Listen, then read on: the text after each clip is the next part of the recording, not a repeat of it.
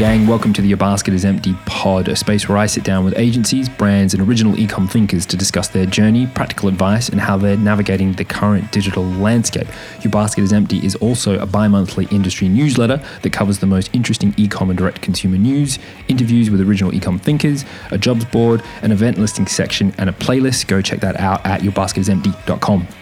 On episode 72, I'm chatting with Tom Rees, the founder of Wiro Agency, Shopify Plus agency accelerating home, interior, and lifestyle brands. We discuss the print services origins of Wiro, pivoting from a platform agnostic model to Shopify only, his take on commerce components and why this additional enterprise layer is useful from a pricing perspective, the similarities of brand expectations and caution between COVID and now, using the current market volatility to their advantage when hiring, why partnerships with bigger agencies is a great growth initiative, why we need to enter a new era of hyper-realistic case studies, and his go-to internal agency stack, including Slack, ClickUp, Notion, Google Drive, Pipedrive, QuickBooks, and Loom.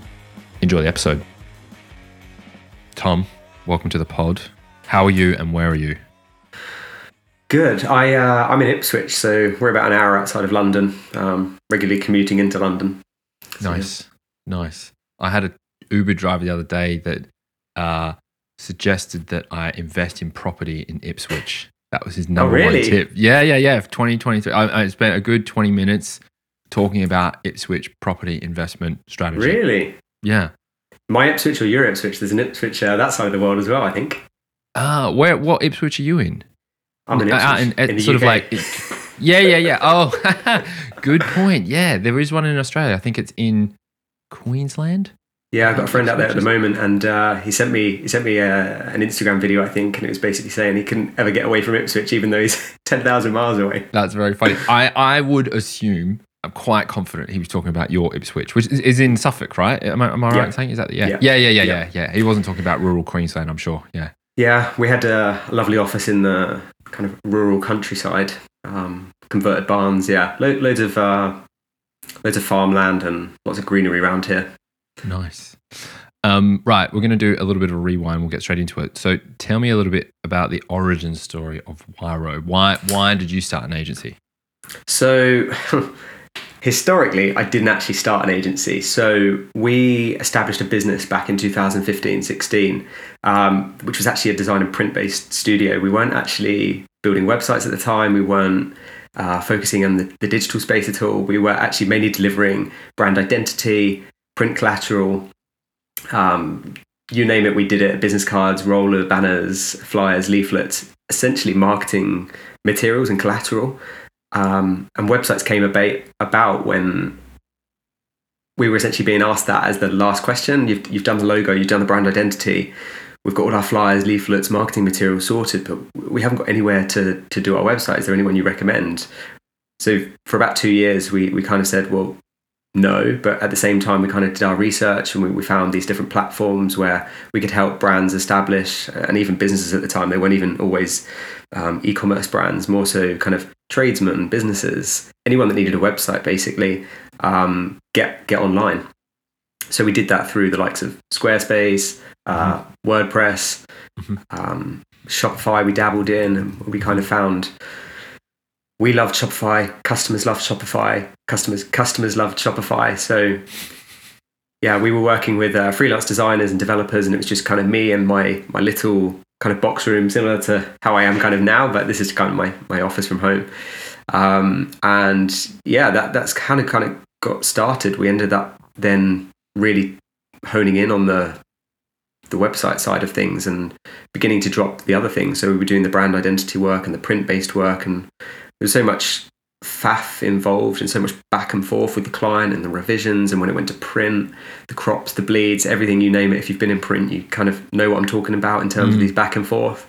We kind of got to the point where it's like digital is a bit more, I don't know, it felt a bit more, the client was a bit more engaged, the clients were a bit more engaged in this digital thing, if you like, and that because clients didn't really have an idea at the time, maybe 6-7 years ago, really what a website should be for, we could really help position that, especially having worked with print materials. Essentially, you're trying to drive them to do a specific thing within websites or within e-commerce specifically. You're trying to drive them to do a specific thing. So we took the principles of the design and the print-based work that we've been doing and basically took that online. We were doing more B2B sites, more B2C, and we found that the brands we loved working with were within the e-commerce space. Over time, we dropped the brand, we dropped the print stuff, we dropped the other website stuff. So Squarespace sites, WordPress sites, essentially all the B2B stuff we stopped doing. We just focused on Shopify.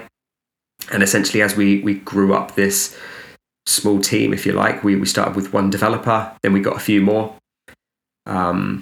Basically just tailoring our offering, if you like, to where the demand was, especially through the COVID times. But yeah, that's how it got started. So we weren't an agency. We didn't set out to be an agency. It was very much design and print orientated. And actually, we just kind of fell into the space of websites. And actually, we turned out we were quite good at doing websites, and clients loved the work we were churning out. We established a core kind of retained client base. Still to this day, even 6-7 years ago, brands that we worked with at the time still come back, which is nice. Some of them were out of budget and we don't. However, we still have that communication and conversation with them to refer them to a partner or to someone that perhaps helped us get us to where we are in the earlier days, when they were freelance designers or developers and that kind of thing. Nice. So before we jumped on, we were extolling the virtues of Shopify, and I'm keen to sort of spend a little bit of time on the platform itself. You're obviously in a very good position to discuss it as a technology and its wider market position. So there's been a lot of activity, my observation, in terms of like feature rollout recently. So I'm curious to take one slice of that, and that's the sort of commerce components feature.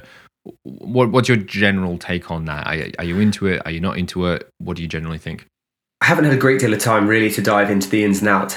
Obviously, I've spent some time understanding what it is. And to me, it feels like Shopify are utilizing Plus for so many brands now, where once upon a time ago, that used to be the enterprise level solution. However, now it feels like they're essentially adding in even more premium and established level or layer, if you like, to the onion. I think the main difference for me between Plus and Components is Plus is an all-in-one solution for digital first brands, whereas I think Components or Commerce Components, whatever they've called it, feels like it's a bit more of a selection of pre-established kind of components and modules to build experiences a bit more seamlessly and integrate them into a bit more of a broader stack with the rest of the business. Yeah, but yeah, I haven't had a lot of time to obviously kind of go through. I've been more focused on the winter edition side of things. Yeah, cool. I suppose just like a technical sort of element to it. Do you think it's a good move? How do you feel about Shopify entering the kind of like enterprise space? Do you or does it just doesn't enter your world because the world that you're working in are obviously already surrounded by Shopify, and it's like, it's business as usual, and yeah, that's cool. We might touch some of that at some point, but we're not focused on it at the moment. Yeah, I think definitely the latter. I think there's a combination of both, but I think we don't dabble in as much of the enterprise level. So the extremes, if you like, of the enterprise side of things. We work with a lot of brands that are doing between 5 and 10 million. We've got a couple that are within 20 to 25 million a year. But we're not working with the higher tier, should we say, of the 100 million plus kind of brands. So I think it's much more appealing to those kind of brands. Less so at the moment to the typical brands that we're working with on a day-to-day basis, both the retained and the re-platforms over to Shopify Plus. It does feel to me like it is a bit more of a premium feature, and if you like, there's so many brands historically that wouldn't move up to Plus because it was $2,000 a month or whatever. Whereas now it feels like, well, that's not a lot of money really for the return that we would get for our brand on that. So I feel like so many brands are moving up to Plus that now there's another level kind of added. Yeah, that's really interesting. I never thought about it like that, in the sense that by adding another layer and putting the third tier there makes that middle tier seem far more attractive, right? Yeah, I think so. And I think when you look at the however many brands that they've rolled out onto this new kind of stack, if you like, of tools, it's not many, but it is the bigger, more established brands. So yeah, for me, I think they've added that extra layer to get more brands onto Plus and eventually more Plus brands onto that next kind of level.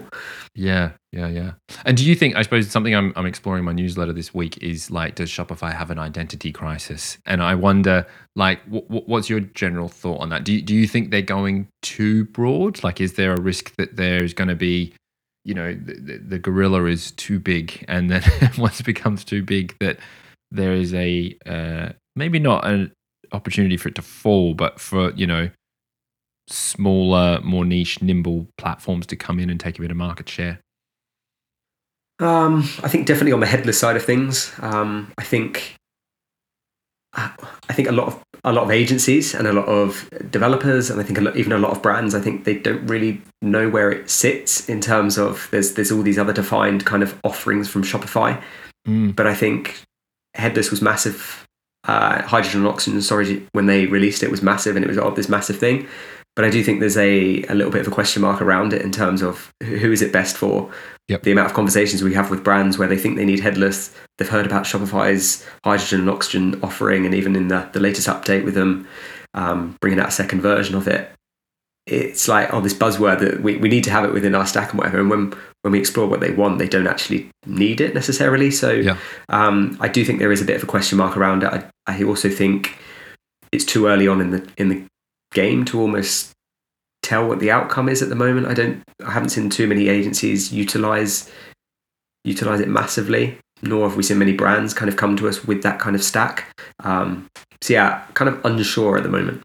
Interesting. Yeah, I suppose it's like, from your perspective, I'm assuming it doesn't really matter. Like, if anything, it's a great marketing ploy that they're sort of rolling out, right? So you get someone that's interested in Shopify headless, they come to somebody like you, being the experts that you are, you can advise them against it, but ultimately you've got the lead. So great, and you can kind of take it from there. So I do wonder, and I've been exploring it in my own mind, like how much of, I suppose, the oxygen, hydrogen, and now the commerce components rollout is a marketing play versus an actual, they really want to eat into that market. And I wonder, does just opening up the question slightly is good enough because they get they're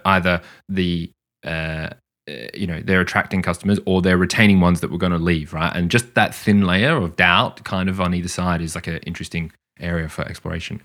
I think it's just having a solution for almost all things to bridge the gap where, well, okay, we were exploring Shopify Plus, but we're also exploring, I don't know, BigCommerce, for example. I think it's definitely covering themselves for perhaps lost opportunity.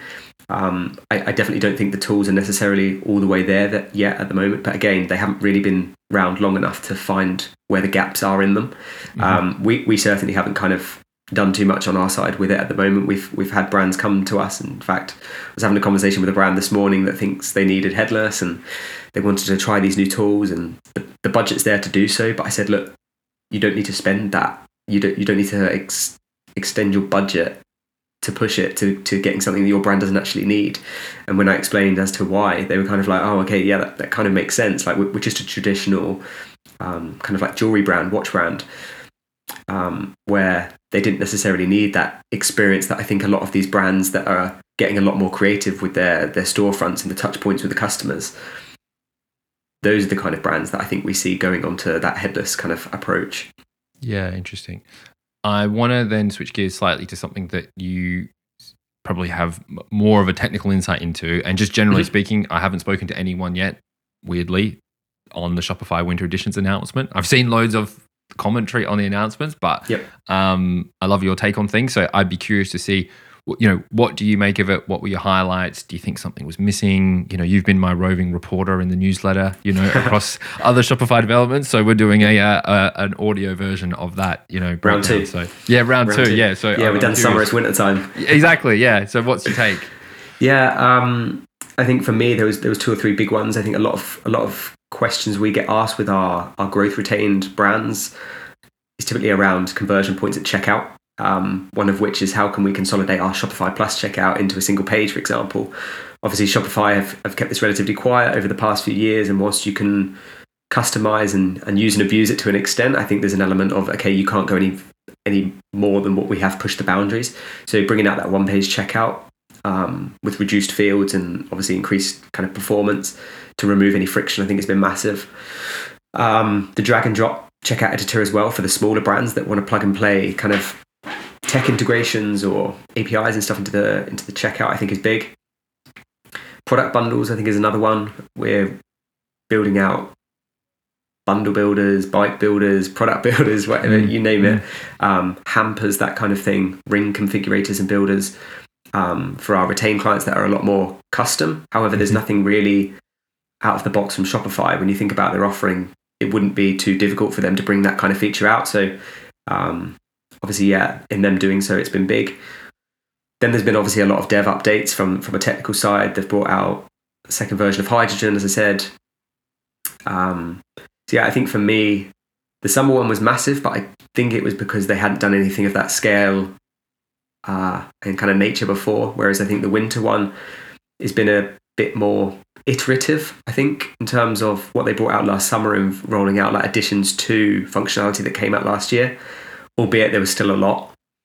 But yeah, I think for me, those are the top three: the checkout, or the two versions of the checkout, and the product or bundle builder. I wonder. Yeah, it's interesting. So my understanding is this was that they've replaced the big event they used to do with these things, right? Like it used. What did it used to be called? It was like the not Unite. Unite. Is this what is Unite been replaced with these editions things, or is it that they're doing events and then this is the technical rollout of what you would typically get as an announcement at Unite? I don't know, because there's so many events that they used to do. They used to do the partner town halls. They used to do Unite. Then they started doing the other ones that they were doing last year that were on like a smaller scale, but bridging them across like Europe and that kind of thing, which we went to, and that was good. And then obviously Shopify Editions rolled out shortly after that, so that was exciting. I think the ecosystem is becoming too big that I don't think they're doing the in-person events like they used to perhaps anymore. Yeah. That's just potentially a take on it. Yeah, I think it's a good way for them to get all of this information over across quite quickly. And when you look at the likes, go on LinkedIn and everyone, and every single agency and every developer is sharing totally content. Right. So yeah. It's whether or not it's getting the word out quicker than it is in these in-person events. I don't know. Yeah, I must talk to somebody about it, because it definitely feels as an outside observer that the announcements are bigger and just better. Like I felt that like the Unite and the sort of like the in-person events was a bit more, there was kind of like insight into the roadmap, but it was like, oh, this is coming, and then you'd never see it. Whereas this strategy has been quite good because it's like, right, this is all available now. You know, it feels like they've maybe focused on the actual development and like shipping of the product or shipping of the, you know, the new features. Yeah, and I had a very similar conversation with someone at Shopify last year during that in-person event. I can't remember if it was a Unite or if it was something else. And they essentially said the same thing. And they said, look, we can say a certain amount publicly, but obviously the company itself is public. So making drastic and rolling out or explaining drastic changes before they come to market obviously reflects on the value of the business. So interesting publicly. So I think that has an element in terms of what they've historically been able to say and perhaps not say. I want to switch gears slightly. So I am curious, like, you're very much on the ground, right? Are you noticing any particular trends when it comes to clients? Before we started talking, which was really, really interesting, you mentioned that you're seeing some similarity between the general market and demand for agency services now compared to like at the start of COVID. What else are you seeing? And maybe you can explain that in a little bit more detail.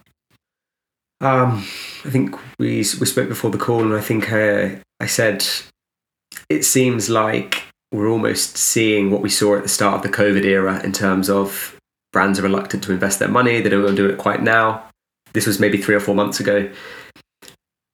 But where we were before Christmas was we're now in a position where we're booked out from March, April time. This year, I think, to date, has been one of our best years, given that the e-commerce space during COVID was massive, and we all thought we were riding that wave back then. We've been in a good position since. So yeah, we teed up this year quite nicely back in November, December, lining up builds for this year. The start of this year, we're finding we've audited a lot more brands. I think to date, we've audited 8 or 10 different sites just within January and February alone. We've got 3 brands beginning beginning to work with us in March, and another 2 or 3 that I think are coming on board from April time. And I think yeah, we're in a similar position to where we were pre-COVID in terms of when we saw it coming, everyone was so reluctant to spend. They didn't want to invest their hard-earned cash.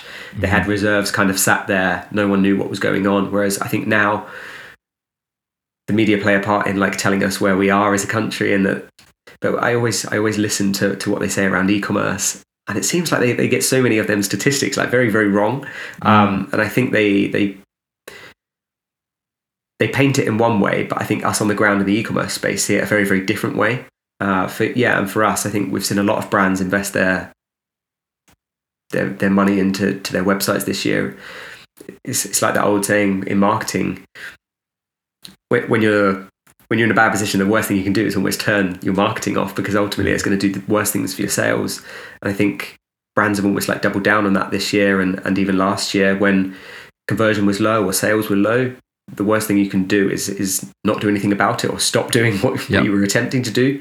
So yeah, I think we've seen an increase in the brands that are actually stopping what they're doing, taking time to reflect, spending and investing time auditing, reviewing what is and isn't working on their sites, both technically and from like a customer experience perspective, and then us outlining a roadmap for them to then work to and achieve hopefully growth from, as opposed to just coming straight on board for a retainer, rolling out what they think is the priority, when ultimately we've got a team of experts which can tell you which should and shouldn't be kind of focused on or prioritized. So yeah, I think that's been big for us.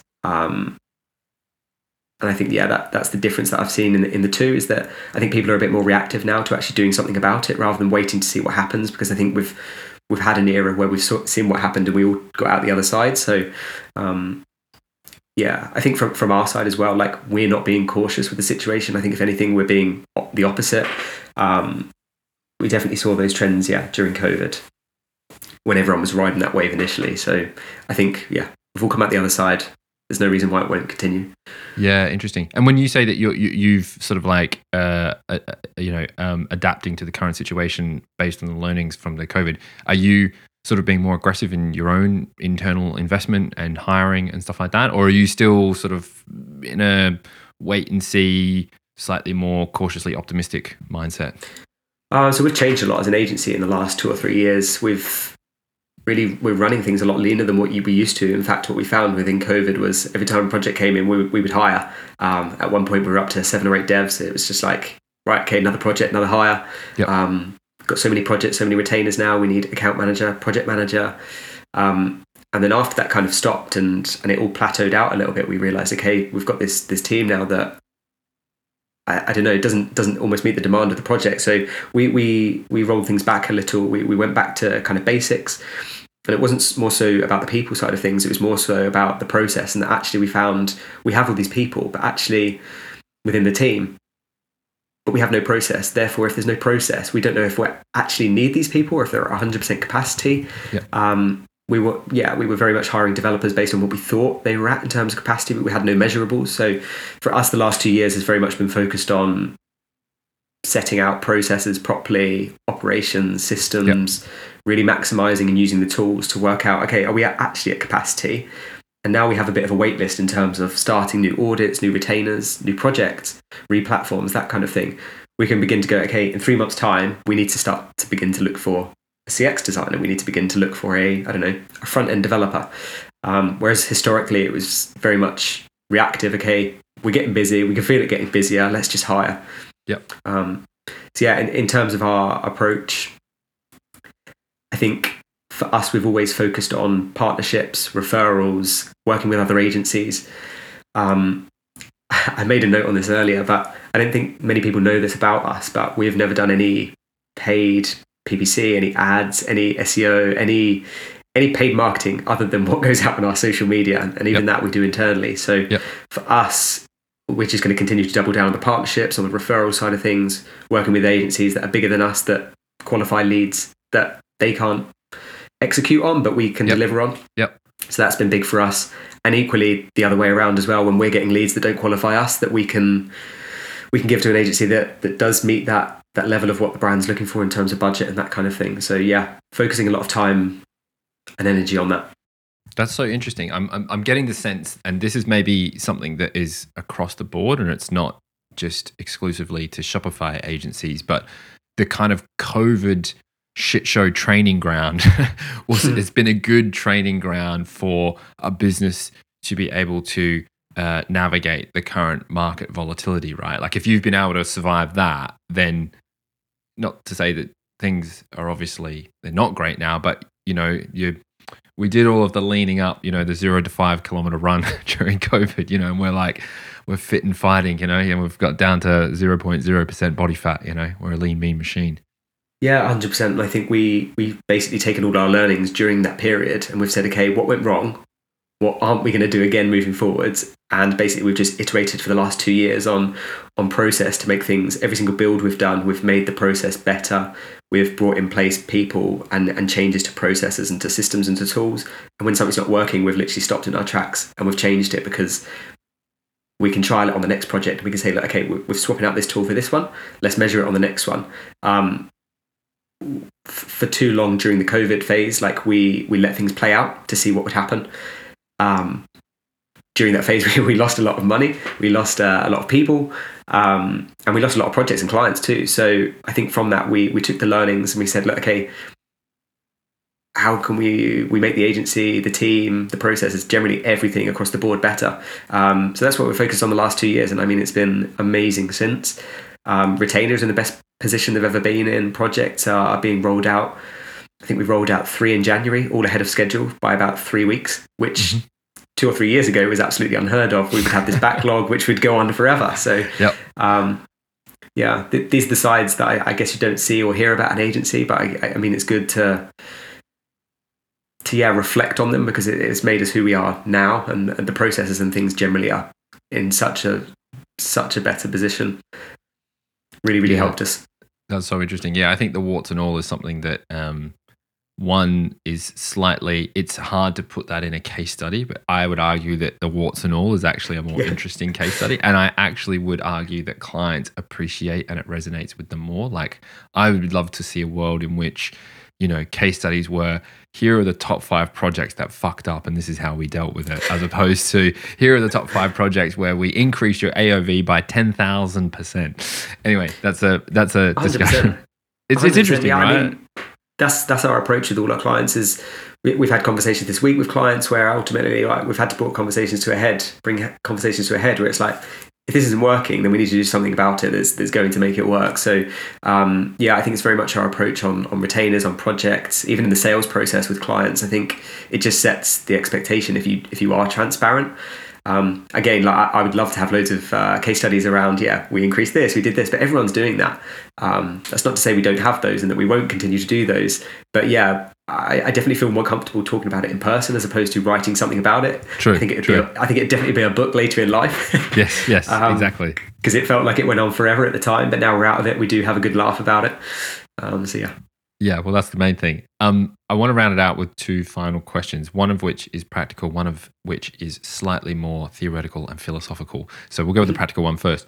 I'm curious, and something that I, as a fractional agency director, have been looking at a lot of agency tech stacks internally, not the tech that you use to help your clients, but like what do you use to run your business internally? So I'm curious, what do you use? What's your agency stack across operations, sales, people, etc.?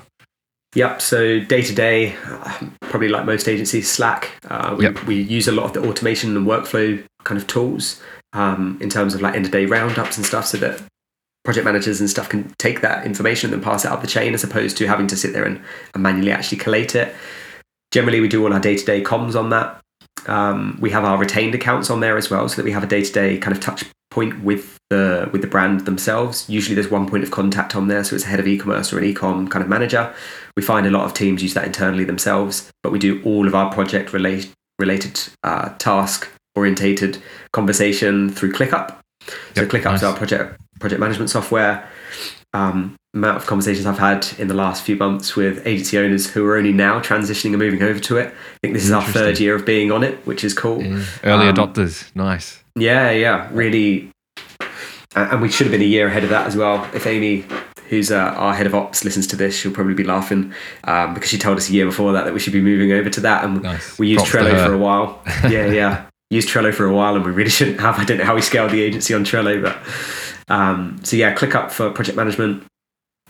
We use Notion for all our documentation processes, any updates or changes to the way in which we work, just because it's so much easier to communicate that and to explain change, especially when you're working both internally and externally. So if we're working with freelancers or anyone where the whole process isn't necessarily internally, but there might be external routes to that, it just makes that so much easier because we can get everyone working in the same way. So just expectation around process and how we work.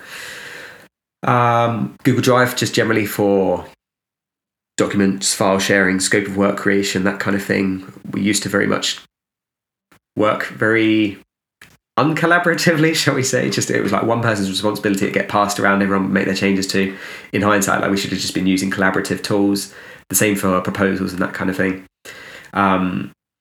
What else do we use? Pipedrive for sales pipeline. Nice. That's been great and game changing for us. Should have adopted that a lot sooner. You kind of think, well, we'll have a list and I'll just make my way down the list every week and I'll just touch base with that client. But that's so hard to manage, especially as that pipe begins to get fuller and fuller. We become more established as an agency. We build more kind of agency partners, tech partners, all these people that these referrals are coming from. You can't keep track of all of that, where they came from, what platform they're on, what do they actually want, what communications have been had so far. So yeah, we needed to do something about that. So Pipedrive's been great. QuickBooks for bank transactions and kind of matching and invoicing those. We get all our recurring transactions for retainers go out essentially a week to 10 days, I think, ahead of the following month, so that we're paid in advance by the time it gets to their accounts team and we've chased and it's been paid. We've been paid by the first of the month. What other tools do we typically use? How deep do you want me to go? No, I think that's good. That gives me a broad sense. I think it's just interesting. It's something that someone said to me when they were doing the pod and when I was interviewing agency owners, they were like, I'd love to know, like, what do they use? Because it's something that not all agencies talk about that much. I think there's more of a focus, obviously, on the client. We use Shopify and we partner with Yotpo and Klaviyo and, obviously all the great stuff that like you use to facilitate your client. But I suppose it's also interesting for me in my business because I'm not focused on the clients. I'm focused on you and your business and sort of like understanding like how that runs. And yeah, there's a whole, ClickUp is a very interesting product. Notion is, I personally use Notion. So yeah, it's more just getting that broad brush understanding of like how you run your agency from a stack perspective. Something that we utilize a lot as well. I reckon we film 15 to 25 videos on it a day or recordings on it a day is Loom. Yeah, nice. Again, both internal and external to just explain, okay, we just need this doing or we need this doing. Working with VAs, working with freelancers, it just makes life so much easier to be able to record it as opposed to get on a call to explain it, to match up your diaries in the day. It's just totally. So yeah. Yeah, that's one of my. I love Loom. That's like one of my favorite. I'm a bit Notion and Loom kind of live. They operate. They're my life operating system for most things. Yeah. You can definitely run a business on them too. Yeah. So, all right, I'm going to round it out. Final question is the more philosophical one, and you can take it yourself or the agency. I imagine you are very much linked to the agency. But where is Tom in 5 years? I knew this was going to be the question. This is a question I always struggle with. I've worked with 2 business coaches in the last 2 or 3 years, and I think they both ask a very similar question throughout kind of the process of working with a coach, and also at the start and kind of like transitioning towards the end of perhaps where we're not working with one another nowadays. And yeah, I always struggle with it. I think I struggle to see past a year to 2 years. I think 5 years for me is difficult, maybe because I'm slightly younger. I don't know. I think so much changes within a year or two. Look at COVID, like none of us saw that happening. So it's so hard to say, okay, in 2 years we're going to be here, because when we initially started out the agency, we didn't plan on doing websites at all. So for me at the moment, we're in the process of shaping out another couple of agencies. I'm not so involved with the day-to-day anymore of the projects. I'm very much new business, talking with clients around like audits, retainers, like what they're actually looking for in an agency and how our agency is going to support them. From here, we're going to be building out a sales team so that I'm not necessarily having to be that exact person. So yeah, in a couple of years' time, I think definitely playing much more golf. Definitely traveling a lot more. I think it's always my plan to do more traveling, but I think work gets so busy and it's so easy to go, I won't go now. I'll go and do this, or I'm not going to go to that event that I planned to go into London. I'm going to sit here and literally work. So, yeah, definitely definitely a lot more golf, a bit more personal time, a bit more traveling. And yeah, like I say, we're in the process of shaping out another couple of agencies. One that runs parallel to Wiro at the moment is already up and running. Another one that's a little bit in the works that runs parallel to the e-commerce space in terms of like the product offering, but it's not something we offer through Wiro at the moment. Something that we're exploring that I think a lot of brands don't do too well. So watch this space, something new coming soon. You heard it here first. Very good. Yeah, I also expect to see you on the 4th or 5th season of the Netflix show Swing, the golf focused drive. Catch me there soon. Tom, that was fantastic. Thank you so much for joining me. Good stuff. Thanks.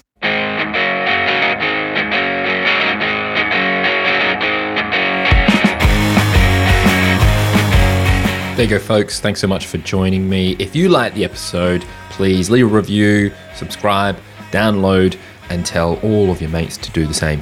I'll see you next time.